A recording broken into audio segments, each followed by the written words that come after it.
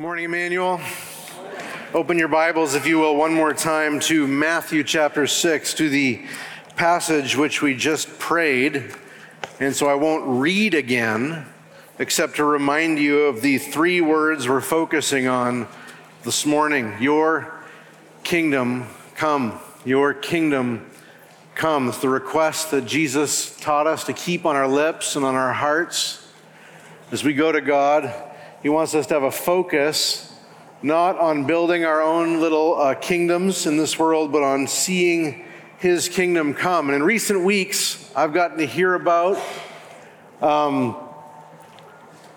unreached people group in Cameroon that doesn't even have a word for grace in their language, and yet two of our members are currently translating the Bible so that they can have a Bible in their own language.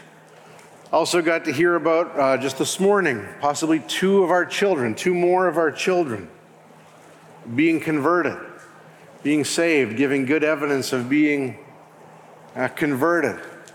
Got to hear this week about Rohingya. Maybe you've heard of the Rohingya. They're a persecuted people group, Muslim people group in Myanmar. And I heard this week about Rohingya child brides. Young girls, really, 12, 13 years old. Their dads have two choices: watch them starve to death or sell them into marriages in Thailand. And so these women come and are brought into marriages at 12 and 13 years old. Again, two of our members are leading a daycare and leading really not a daycare so much as a little kindergarten, if you will, for these young women and their children, giving them the opportunity to hear the gospel and just do all kinds of arts and crafts that we would consider normal and just healthy for a child. And all of this is happening because the kingdom of God is advancing.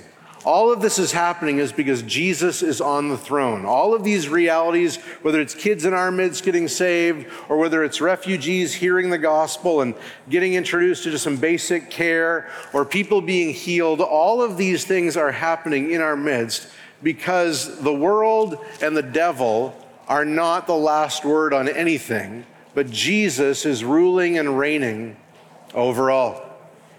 So I want to begin this morning as we're really picking up where we left off. So if you're just here for your first Sunday, it's like this is The Empire Strikes Back and you missed Star Wars. So I'll try to bring you in to the sequel without too many bumps and hopefully make sure you understand where we're at. But I want to begin by just sharing with you two quotes about prayer that I've really been helped by in recent, one this week and then one in recent years. So here's the first quote. It was shared with me from a brother who's advancing the gospel in India, one of our own members we've sent out to India, and it's from Dane Ortland. And I love this.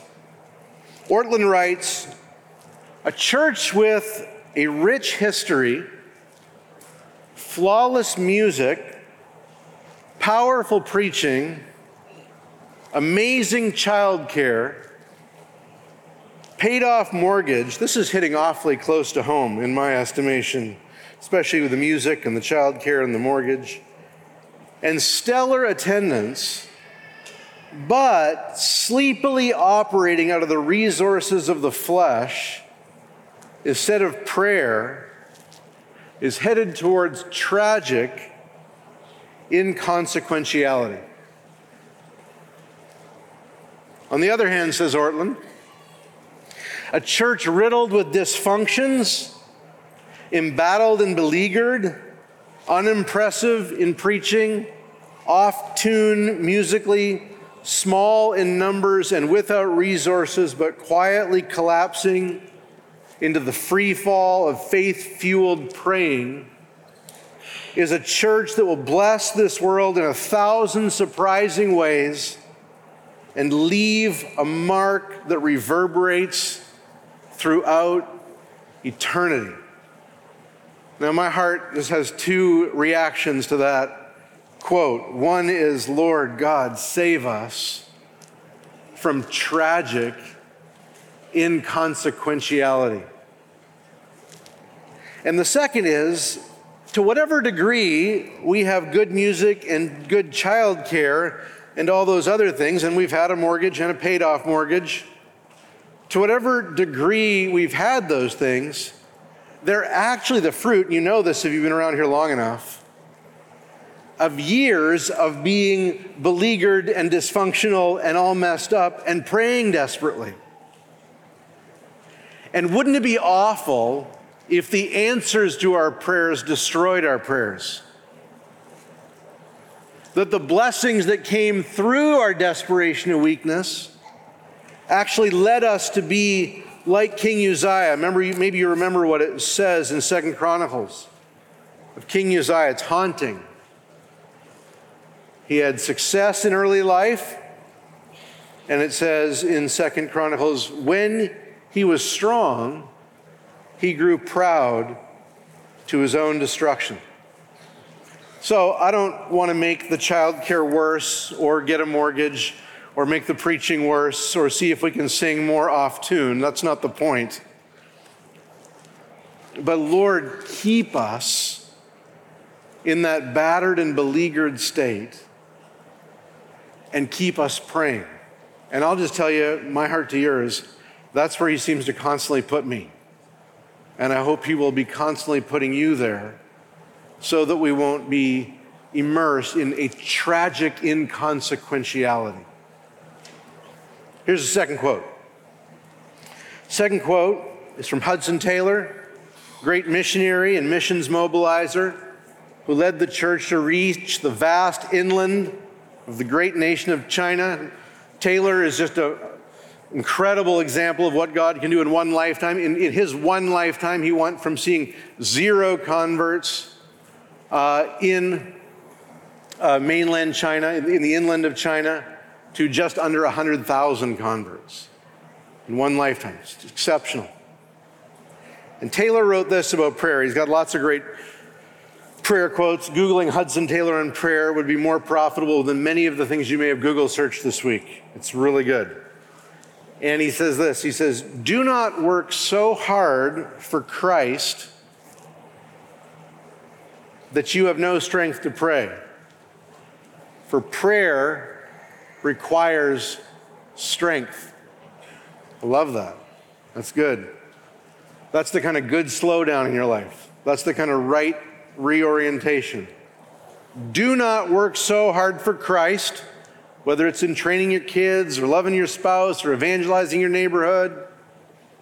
Do not work so hard for Christ that you have no strength to pray, for prayer requires strength. So am I, every time I go to pray, too exhausted to pray? Now, there's going to be times you're too exhausted to pray. None of us have that much control over our lives. But is that the regular occurrence? Is that what's happening all the time? And if it is what's happening all the time, it's time to shift the pieces. It's time to reorder the priorities. I promise you, you will get more done by doing less, if that less includes time for prayer. So I wanted those to be in your mind as we think about this unbelievable request, if it's just given 30 seconds to meditate on it, that the Lord Jesus Christ tells us to pray that another kingdom would come into this world. He tells us to make it our request that another kingdom, another ruler, another order would come into this world, and specifically his Father's kingdom. The kingdom that's ruled and governed by the God who created the world and the God who's full of all goodness towards us. And what we've been doing in these last 2 weeks is we've been looking at this little phrase. And sometimes when you're going through the Bible, you take big chunks of the Bible and you walk through how each line relates to the next line and really pay attention to every single detail. And other times we take little short nuggets and we suck on them like a lozenge to see how much juice we can get out of them. And what we're really doing there is taking all that the scriptures say about this kingdom and just packing it into one verse and asking, what does this mean to say your kingdom come? Because I got my own ideas about a kingdom, but are my ideas saturated with the Bible's ideas? Does what comes to your mind, and listen, if your primary kingdom education came from children's books, you could use a little expanding. We could begin to stretch out what's actually meant by kingdom. So let me remind you where we've been. we saw that God's kingdom pattern was laid down at creation.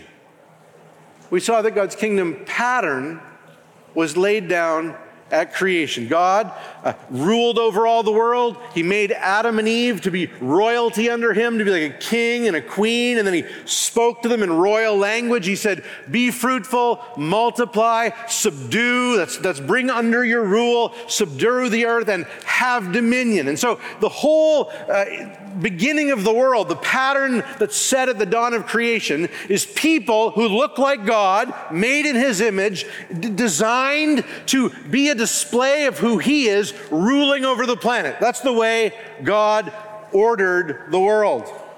And so that's the kingdom pattern, is God's, this is not original to me, but God's people in God's place under God's rule. The second thing we saw is that the kingdom of God has been perverted.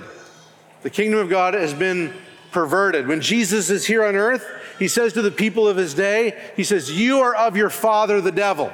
God's no longer owning this planet as father of the planet. He's saying this planet is under the rule of the devil. He still has the lease. He still ultimately owns the land, but Satan is currently squatting on his territory and ruling this world that he made. And that's why he's repeatedly referred to, not just as some sort of guerrilla force that messes things up. He's not just a pain in God's side on this planet. He is described repeatedly as the ruler of this age. He is described as the prince and the power of the air. He is described as the father of all mankind. He rules and reigns and exercises an authority over all the people of the world. And the only way, and let me just throw this out to you, if you're here and you're considering Christianity, let me just suggest that what I've just said is actually the only way to make sense of this world. Because you see, this world comes at us with two very different vibes, two very different sort of streams of thought.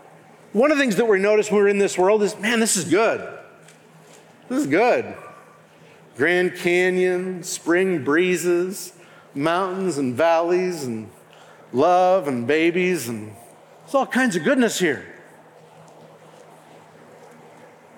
And then those babies grow up, and every one of them is disappointing, so consistent. Some of them became you and me. And we grow up to create war and disease and famine and rape and violence. You're like, how do these things go together? How did I wind up in this? What is this world? How do you make sense of a world with so much goodness? It can't just be random. There's so much goodness. And yet it can't just be evil. There's so much goodness. And yet how can there be so much evil? It can't just be good. And of course, the Bible's answer is this world was laid out to be God's kingdom. That was his pattern. He made everything good. But everything's been perverted. Okay, so the third thing we saw, and we're going to be getting a little deeper pretty quick here, is that then the kingdom was promised. In the midst of all this perversion, a new kingdom was promised. And we could see this in a million different ways, but one of the ways we could just see it is from the book of Matthew, where when Jesus comes on the scene, we're told that he's coming in fulfillment of Old Testament prophecies. God didn't just sort of bake up an idea late in the night for how he would redeem the world. He promised it, and then he accomplished it. And that's why when Jesus is born, we read that he was fulfilling Old Testament prophecies. Matthew chapter 2, Jesus is born in Bethlehem, and Matthew says, here's a prophecy about that. And you, O Bethlehem, in the land of Judah, are by no means least among the rulers of Judah, for from you shall come a ruler who will shepherd my people, Israel. Okay, so here's where we're at. The pattern of God's kingdom laid down in creation, it's perverted. And I'm actually thankful we're being able to go over these things 2 weeks in a row, because I gave you a drink with a fire hose last week. And so to go over it one more time helps us maybe stop and smell the roses and just sort of look at things a little bit. So God's kingdom is patterned at creation, then it's perverted by mankind's fall to the devil. And then after that, it's promised in the Old Testament and then present in Jesus Christ. Now, I want to share with you some things I shared last week, but amplify them a little bit, about how Jesus was present and how the kingdom was present in Jesus. Okay, there's three primary ways in which Jesus' presence displays the power of the kingdom. Okay? You look at the life of Jesus and you might think, oh, here's a bunch of random stories. How do I put them all together? Well, there's actually some reoccurring themes. There's three primary ways, three primary acts of Jesus that say, this is what the kingdom's like, this is what the kingdom's about. And they are his teaching of truth, his casting out of demons, and his healing of sicknesses. Those three elements say there's a new king in town. Those three elements remind us that the kingdom of the devil, which brings death and deceit and destruction, is being overcome by the casting out of demons and by the healing of diseases and by the teaching of truth. Those things are critical. They're absolutely critical. So I want to go over some passages that just make this explicit for you. So if you're on your phone for your verses, get that out. If you've got a paper Bible, get that out. But I want to look at a number of verses that make this abundantly plain, that there is a link between Christ teaching truth, casting out demons, and healing the sick that just says kingdom. It's a powerful kingdom. The kingdom is not just taken by faith, but it's seen, it's revealed, it's present in these realities.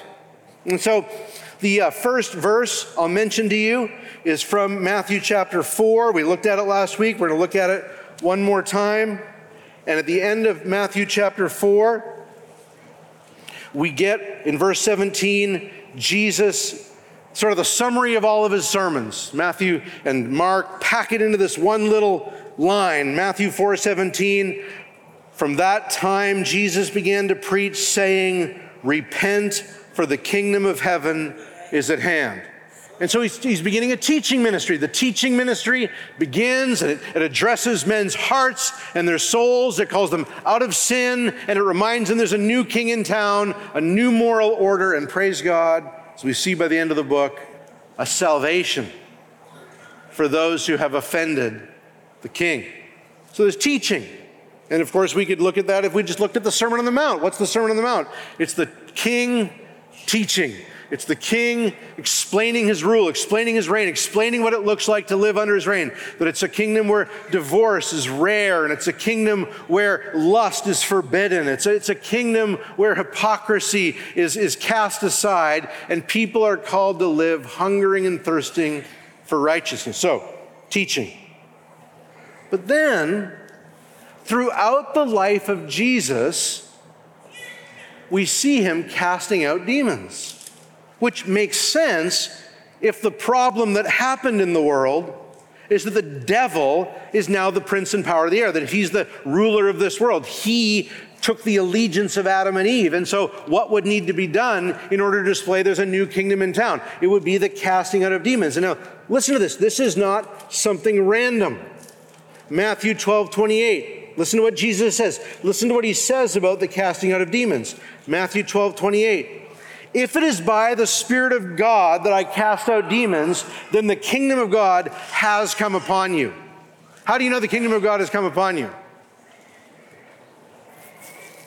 Okay, let me read that verse to you one more time. If it is by the Spirit of God that I cast out demons, and was it by the Spirit of God that he cast out demons?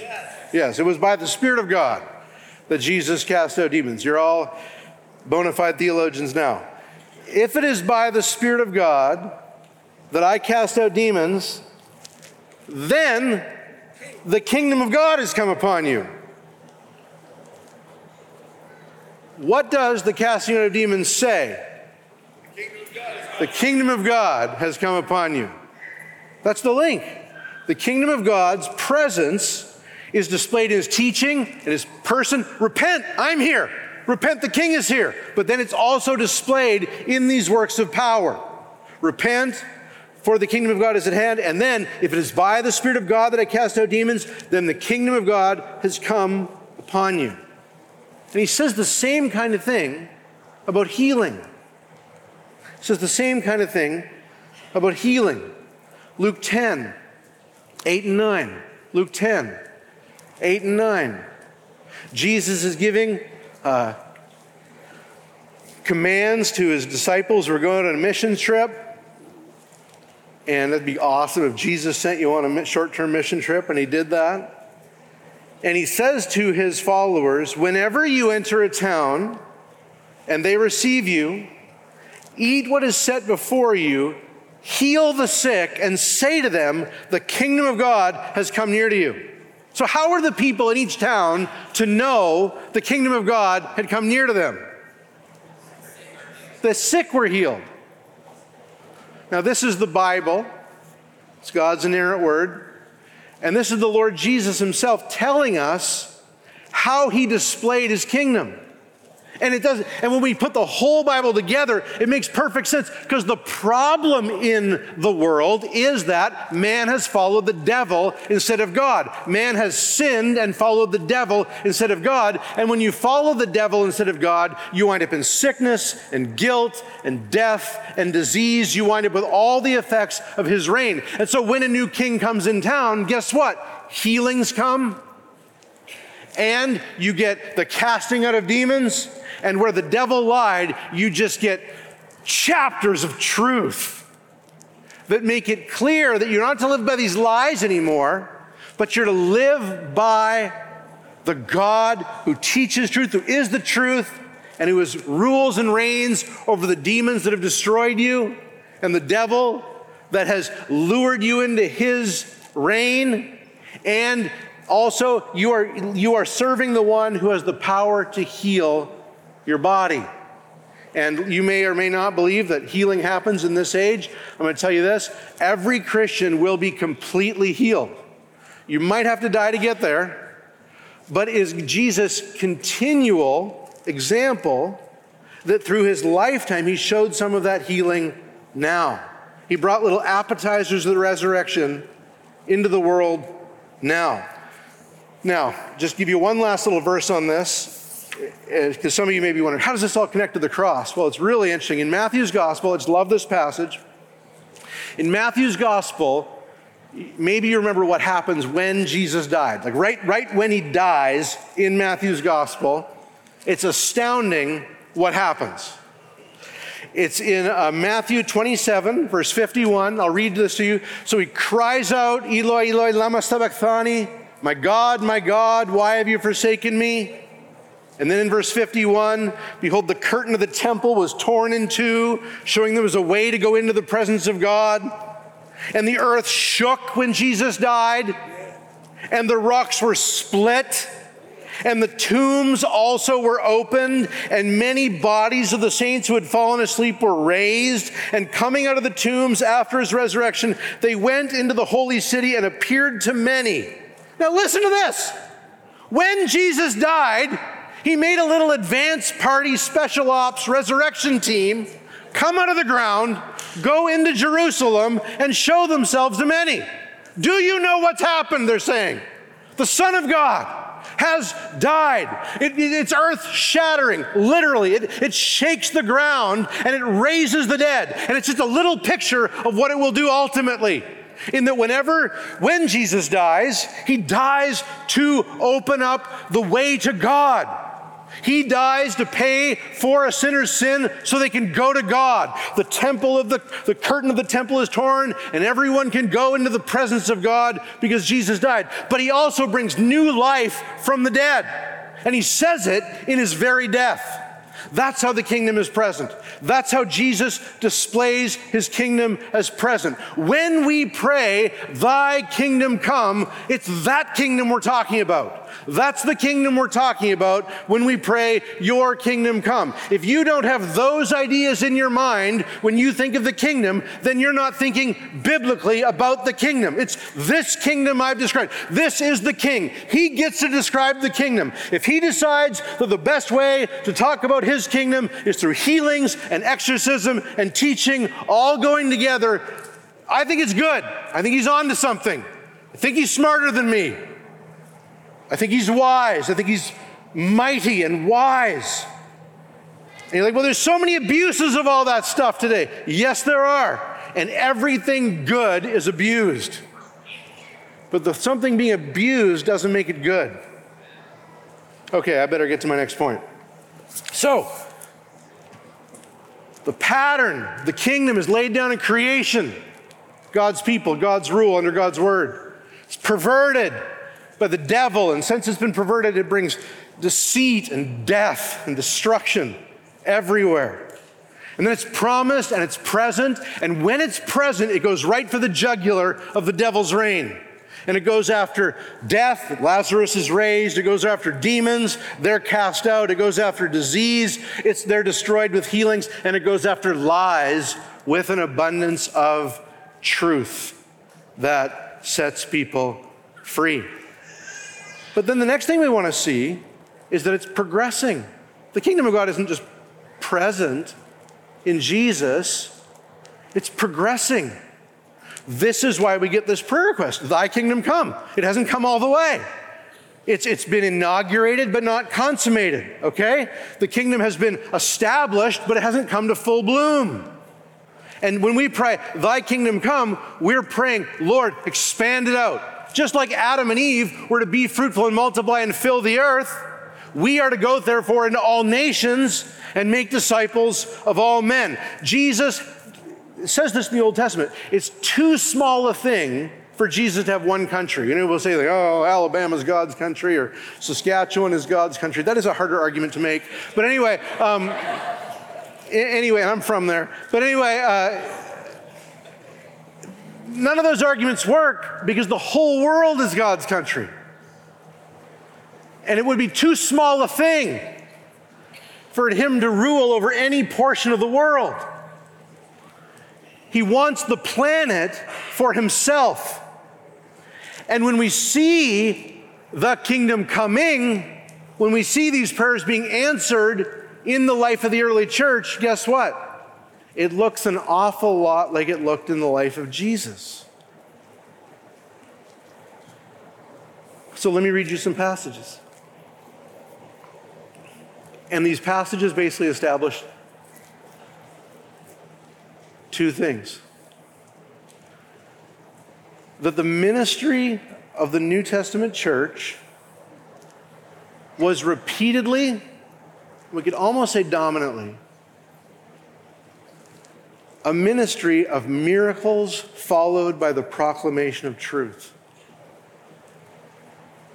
Repeatedly through the book of Acts, the kingdom of God advances as there are miracles followed by the proclamation of truth. Now, Christendom is currently divided. We have millions of Christians, proclamation of truth.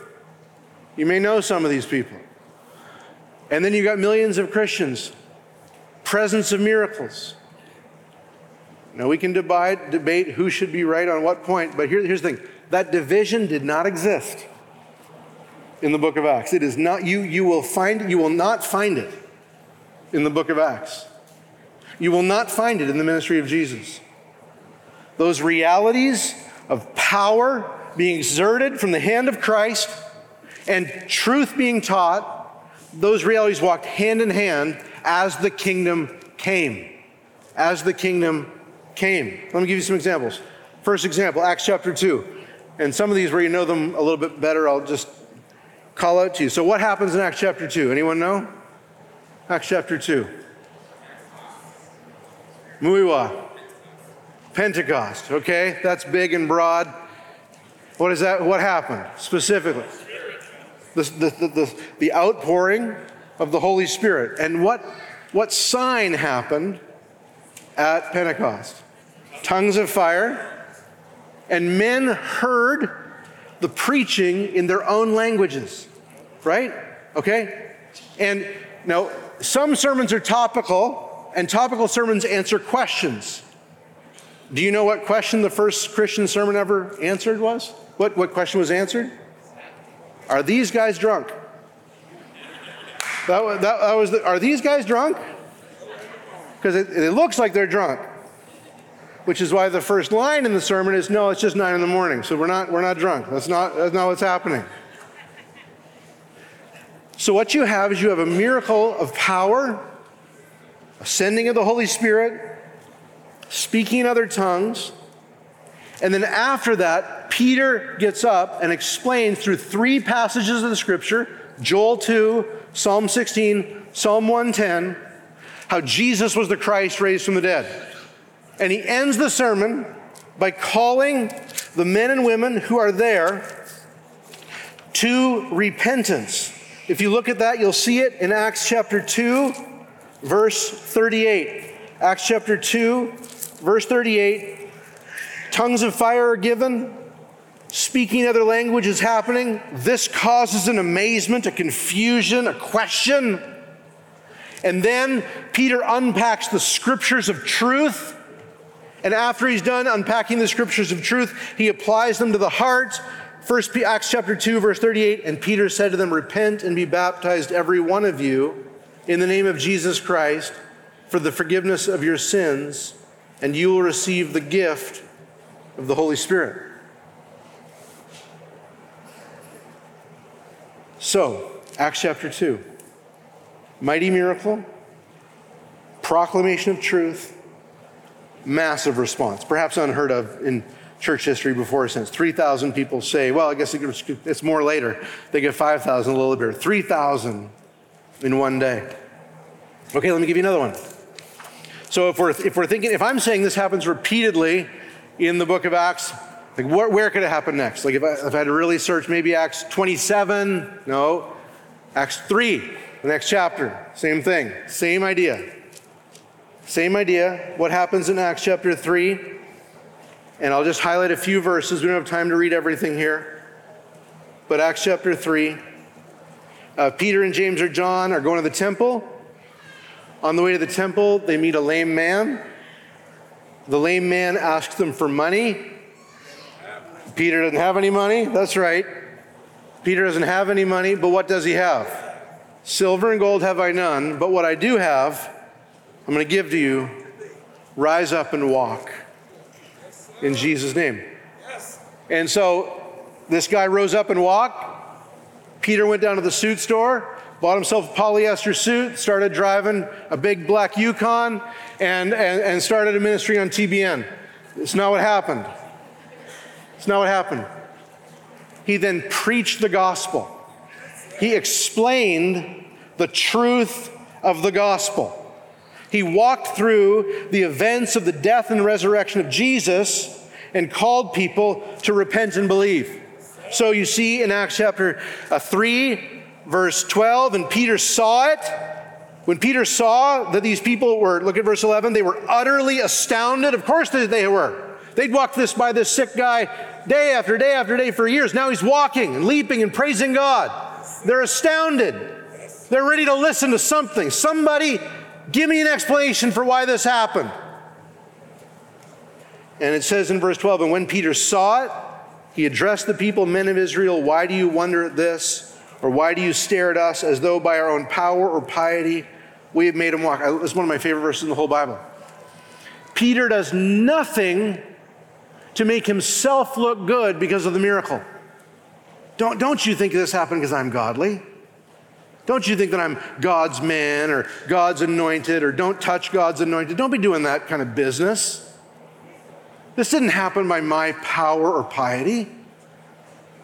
This happened because look at this. We do not think that through our own power or piety we have made him walk. Rather, the God of Abraham, the God of Isaac, and the God of Jacob, the God of our fathers, glorified his servant Jesus, whom you delivered over to death and denied in the presence of Pilate. He's getting right to the events of the cross. And by the time he's done this sermon, in chapter 3, verse 19, he'll say, repent, therefore, and turn back that your sins may be blotted out. Now, let me just put this to you another way. We have in the missions world a whole teaching that says, hey, if you've got a culture that's into power, then what you just need to do is go into that culture and do works of power, do miracles, and preach how Christ is the most powerful, and that'll get things across. They'll resonate with that, and you can really win people to Christ through showing that he's the most powerful. Peter didn't get that missions memo. Peter does go into the work of power, but it's followed up with the events, the historical events of the death of Jesus, the resurrection of Jesus, and then it's a pointed application to your sin and to the need for you to turn from your sin because Jesus is Lord. So, beloved, these things that don't ever walk together in modern church history walked together in the book of Acts. They were friends. They held hands. And I would say that the dominant impulse of what it means to be a Baptist is to want to return to the book and to be utterly conformed to whatever the book says. And what the book says is that repeatedly Jesus was speaking truth, casting out demons, healing the sick, and then the people who followed him were seeing miracles and using those miracles as a launching pad for describing truth and for calling people to repent of their sins and to be forgiven. Now, if I was going to search and search and search for another example of what I'm saying is a pattern, how far would I have to go next? Acts 4 would do nicely. I agree. Acts 4 will be good. And in Acts chapter 4, what you have here is the first instance of Christian persecution. That whole healing the lame man got them in trouble. And when they get out of this political trouble, this persecution, they do what any sane church does. They held a prayer meeting. And you see the beginning of that prayer meeting in Acts 4:23. 4:23. And they were released. When they were released, they went to their friends and reported what the chief priests and the elders had said to them. And when they heard it, they'd been told not to preach anymore. So they get together with their friends. They tell their friends they're now under a ban from preaching the gospel. And when the friends heard it, they lifted their voices together to God and said, this is kingdom language, Sovereign Lord, despotes, Sovereign Lord, who made the heaven and the earth and the sea and everything in them. So they begin to pray. So here's what's happened, right? Fear, instead of the miraculous power of God, is beginning to dominate the church's mind. So what do? They pray. They say, this can't happen. And they get God in view, Sovereign Lord. And they start to talk to God about the threats they're experiencing. And here's where the prayer ends. Okay? The prayer ends in verse 29 with the request. And this request is a long way of saying, thy kingdom come. And now, Lord, look upon their threats and grant to your servants, this is Acts 4:29, to continue to speak your word with all boldness, while you stretch out your hand to heal, and signs and wonders are performed through the name of our holy servant Jesus. Now, notice that. What do they pray for? Boldness. In what? Preaching. They want to preach the truth. There is no advance of the gospel without the proclamation of the truth. Never going to happen. There's no salvation without the verbal proclamation of the name of Christ, the death of Christ, the resurrection of Christ. Never happens. But apparently, they didn't think that miraculous works would be in competition with the preaching. So what did they pray? And where did they learn to pray like this? Where did they get the idea that the pairs well with? Where did they get that? Truth pairs well with miracles. Where did they get that idea? The one they'd walked with for 3 years. That's what they saw. Okay? So what do they pray? Well, so grant to your servants to speak your word with all boldness while you stretch out your hand to heal, and signs and wonders are performed through the name of your holy servant Jesus. And when they had prayed, the place in which they were gathered together was shaken. And they got to be thinking, this is just like when he died. It shook like this when he died. And they were all filled with the Holy Spirit and continued to speak the word of God with boldness. This is the pattern. And we could actually continue it if we wanted to by a striking pattern, a death pattern actually in Acts 6, but I'm going to skip ahead to Acts 8.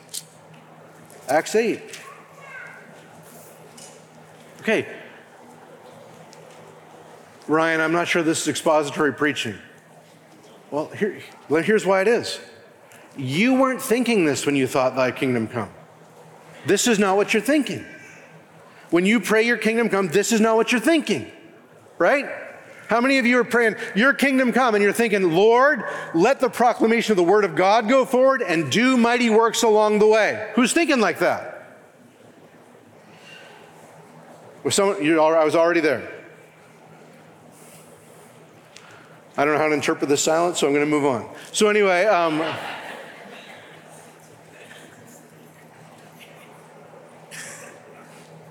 look at Acts chapter 8, verses 6 through 7. Acts chapter 8, verses 6 through 7. Why did Philip get a hearing in Acts 8, 6 through 7? And the multitudes with one accord gave heed to what was said by Philip when they heard him and saw the signs which he did. For unclean spirits came out of many who were possessed, crying with a loud voice. Now, it never occurred to Philip, just do it like everyone else and get a banner downtown or to do some advertising. Rather, these works of power were going before Philip, and he was using them as a platform for the proclamation of the gospel. Let's go to Acts 9, 34 and 35. Acts 9, 34 and 35.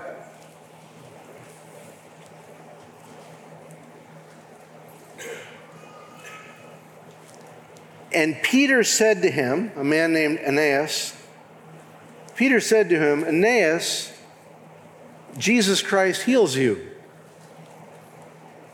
And all the residents of Lydda and Sharon saw him, and they turned to the Lord. All the residents of Lydda and Sharon? That's like what Pastor Joshua described to us in Nineveh. This is like what John Patton saw on the second island he ministered to. Just all the people moving towards the Lord. Now, Ryan, are you saying that every time we preach the gospel, we need a miracle first? No. 1,000 times no. Acts 17, Paul walks into the intellectuals of his day and he sees they've got an idol to an unknown God. And he says, hey, what you don't know, let me proclaim to you. And there's no miracle there. They just begins with their ideas and proclaims their ideas. We can proclaim the gospel in any circumstances, in any place, and we don't need any one starting point. My burden is there's an entire category that dominates the history of the New Testament, and we've shut her down, and we don't even ask. We don't even look for it. We do bemoan the hardness of the people we're around and how uninterested they are. Ever done that? Ever found yourself having that conversation? America's hard soil. You know, one of the privileges of my life, I know a lot of missionaries and a lot of church planters, and guess what they all say? It's amazing, so consistent. Would you believe that where they live is particularly hard soil? It's amazing. It just keeps on happening. The reason it's hard soil is because the world is dead in trespasses and sins. because there is no natural resonance with the gospel at all. And man is not interested in the things of God. And in the providence of God, he often uses great works of power, exorcisms, and healings combined with spirit-filled preaching to draw an attention to his truth and often to advance his kingdom in conversions as people repent and believe the gospel. And so my appeal to you would be this: do you pray this way? Do you pray, your kingdom come? And do you pray it informed by what the scriptures say it looks like when it comes?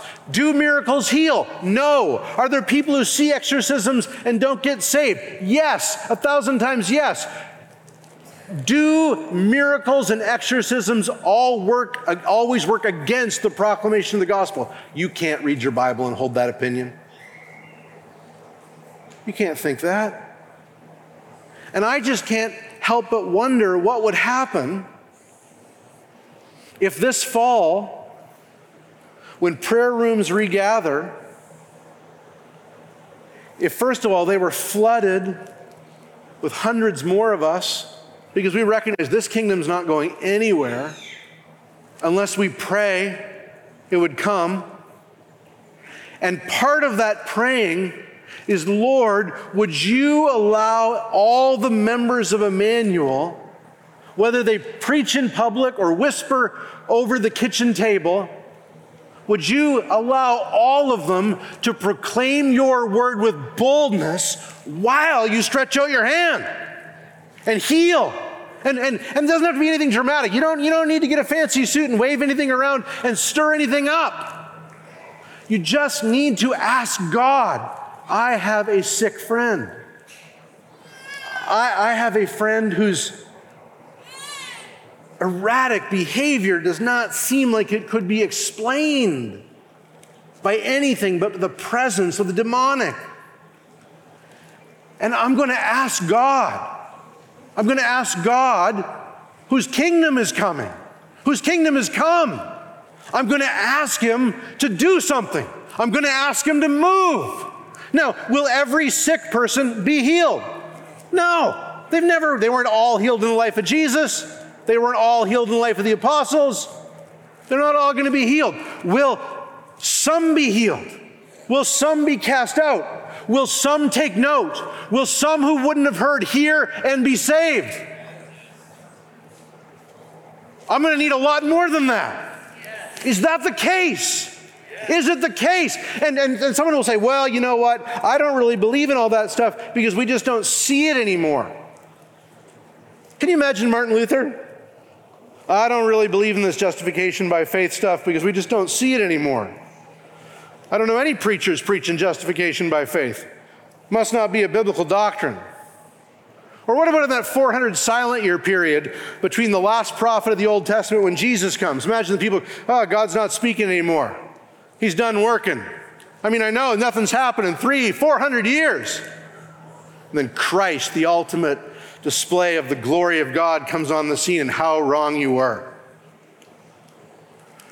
Our calling as Christians is to see what's in the scripture and say to God, do it again. Fully trusting his sovereignty, fully trusting his wisdom to know when to heal, when to exercise, when to display his glory mightily and powerfully, and when to do little displays. And that's up to him. But don't catch me not asking, Lord. Don't let it be said they had not because they asked not. And don't let it be said, and they had not because they asked not because they wanted to spend it on their passions. Lots of people want miracles to make $1 million. That's not what we're after. The kind of miracles we're talking get you jail time. Okay, they brought persecution on the church. And so what we're talking about is asking God, here in this day and age, here at this time, when so few are interested, when it just seems like there is no way to crack this cultural nut, there is no way to end the just onslaught of unchristian lies that are just advancing all over the world. Oh, yes, there is. He is mighty. He is powerful. He is king. He is reigning. Well, I'm afraid if someone gets healed, they might be confused. They might get off track. Here's what you do. As soon as they get healed, they say, now we're stopping and we're going to do a Bible study now. And the Bible study has this subject matter: the death, burial, and resurrection, and the need for personal repentance and faith of your sin. No one will be confused. And if they can get confused, you just do the Bible study again.